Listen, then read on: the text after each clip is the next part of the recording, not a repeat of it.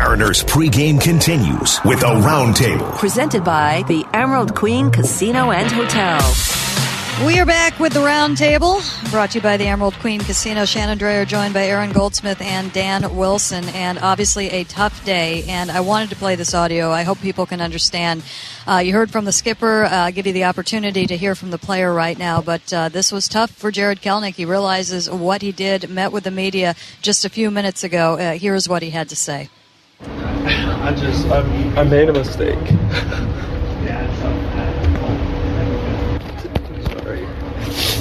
I let the emotions get the best of me there.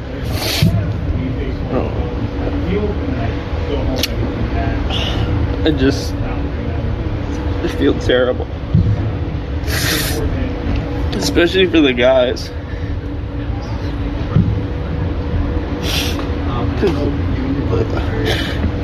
I let the emotions get the best of me, and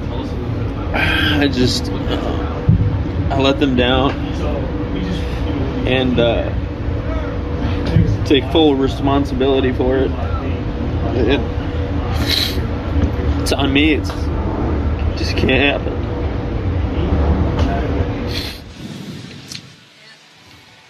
And that was Jared Kelenic. Dan, Aaron, you were down there for that. That's a tough thing to hear, tough realization for a young player.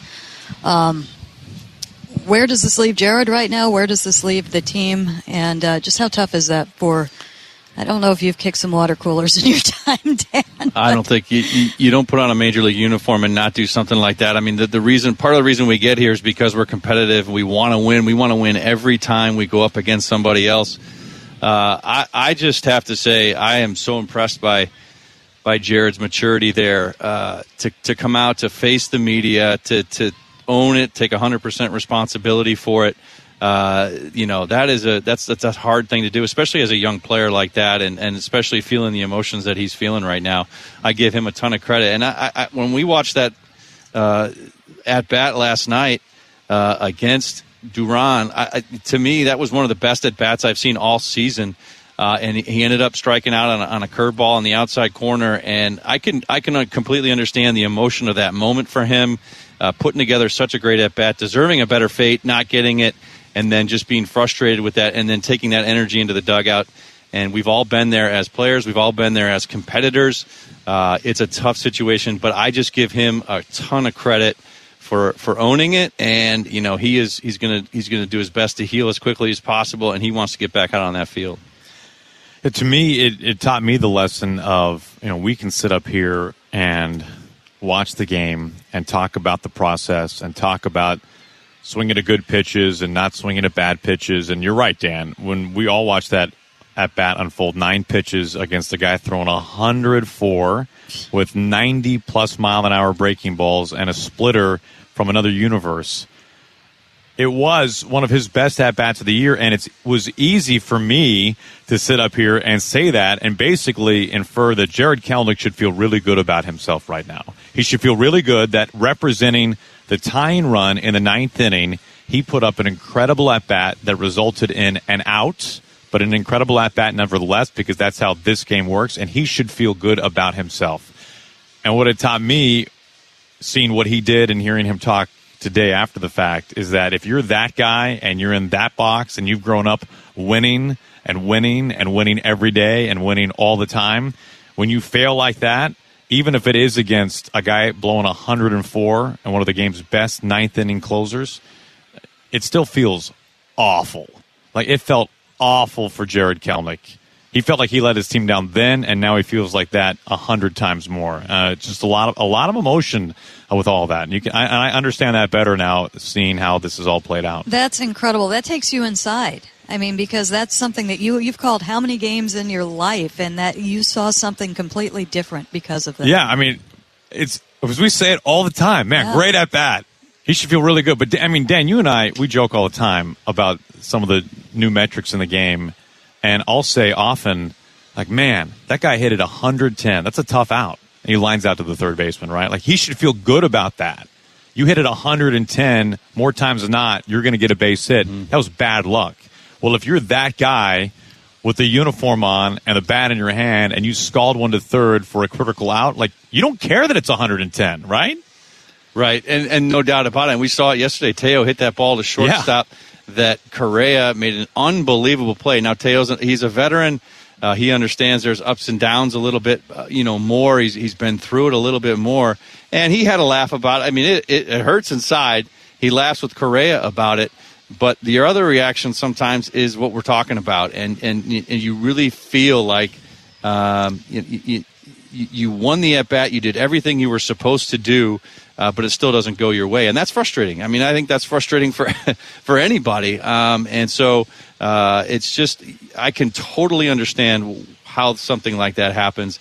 And it's just so frustrating. I just feel for JK, and I just love that he came out and talked to people and was vulnerable, because it's just a tough situation for him. Well, I think also it's a great point on the Teoscar at bat, because that was 110 miles an hour. It was the hardest. It might have been the hardest hit ball of the game at the time. It was, but if you flip the innings, they have the reverse reaction, right? Like Teoscar's happened in whatever the fifth. If he does that in the ninth, representing the tie and run, he's not laughing with Correa. Right. And if Kelenic puts together that at-bat against a great starting pitcher in the fifth inning, he's not kicking a cooler. No. right? I mean, it's what happens and when it happens is the other part of it. Yeah, no doubt. Yeah, I hope that learning is there. I mean, sometimes, if the Mariners look flat, you'll see people commenting, oh, they don't care. Yeah. They care. It's right there. You don't know. You're not in their shoes. And we kind of learned that. And also, with Jared Kelenic in particular, I hope that, it's a hard thing. When you breaking something, you can get labeled. Yeah. And I think he's taken huge steps forward this year. And there's going to be an intensity, and there's going to be a competitiveness, and there's going to be a passion in the way that he plays.